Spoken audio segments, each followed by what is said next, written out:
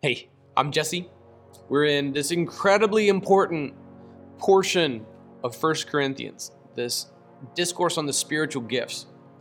We had them laid out in chapter 12, framed in love in chapter 13, and now in chapter 14, Paul's giving instructions particularly around the gift of tongues, which was divisive in the original context and is still can be a divisive gift today. The original Corinthian church was a very charismatic church, but they were going too far with the spiritual gifts, and their gatherings looked chaotic. And if somebody from the outside were to walk in, they'd say the whole place was just crazy. That same thing is happening in some charismatic churches today. I want the Redemption Church to be anointed by the full power of the Holy Spirit. We are continuationists. We're also complementarian. You can't divorce that discussion from this one. Just wait until the end of chapter 14. You thought that Paul was done in chapter 11, hammering home that he expects men to take leadership roles. Just wait until you see how this chapter ends in our sermon this weekend. In all of this, my prayer is that we would be fully anointed with the Holy Spirit. In all of this, as you go through 1 Corinthians chapters 11 and 12 and 13 and 14, by the time you're done, if you hold the Word of God in high esteem, you're a little bit charismatic. You're also very complementarian. And those two things ought not be divorced from one another. If you see a church that is heavy into the spiritual gifts like tongues and healing and miracles, but they don't abide by Paul's clear instructions regarding men and the expectation of leadership, then you can see you're cherry picking what you believe, man. You cut the ending off of chapter 14, or you cut chapter 14 out altogether. You skip chapter 11, where Paul places this burden very clearly under the inspiration of the same Holy Spirit whose gifts you're exploring upon men in order to lead. So if you finish chapter 14, you're going to be a little bit complementary, and you're going to be a little bit charismatic, and that's the application of the text. In chapter 14, we left off in verse 12. Here's verse 13. Therefore, the person who speaks in another tongue should pray that he can interpret. For if I pray in another tongue, my spirit prays, but my understanding is unfruitful. What then?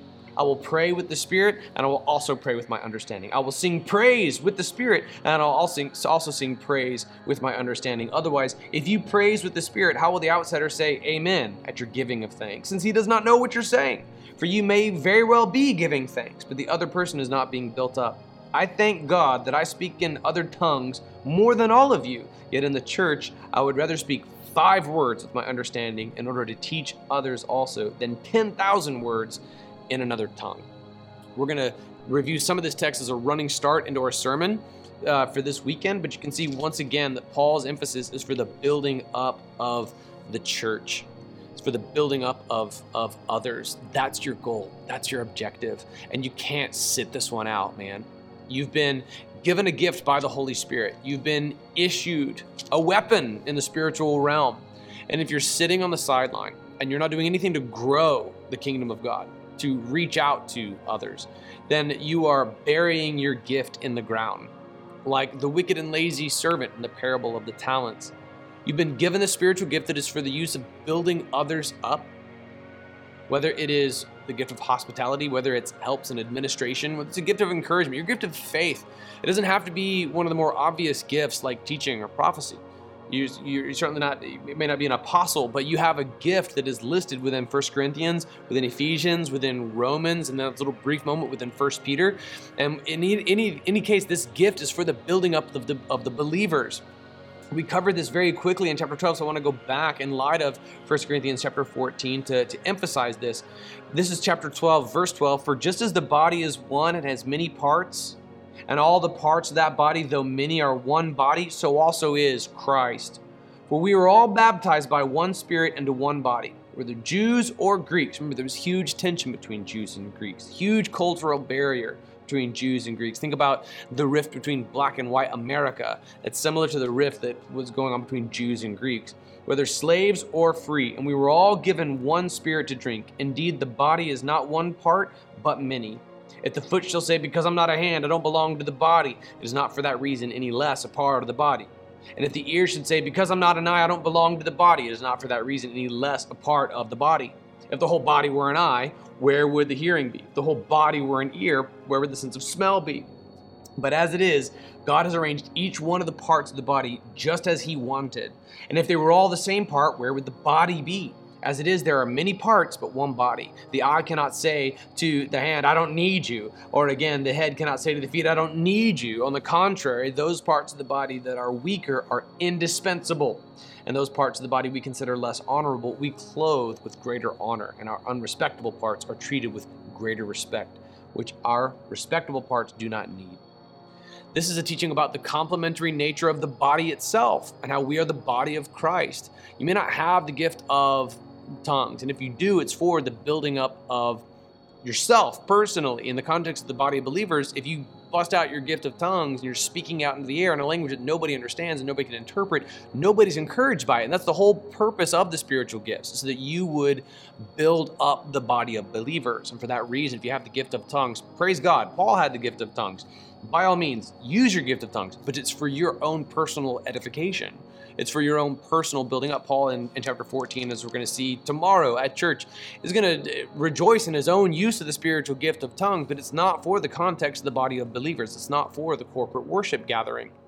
Your spiritual gift is for the building up of other people. This weekend, we're going to talk about spiritual gifts. You're going to have the chance to take a spiritual gifts assessment. There are numerous ones of these, and some of them include some gifts that are just straight up made up.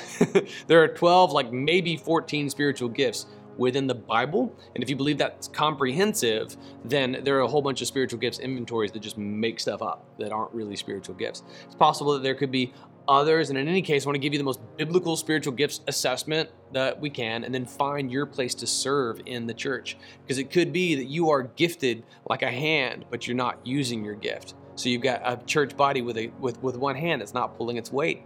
You could be gifted like a lung, and in which case your church is suffocating because you're not using your gift to serve in the church.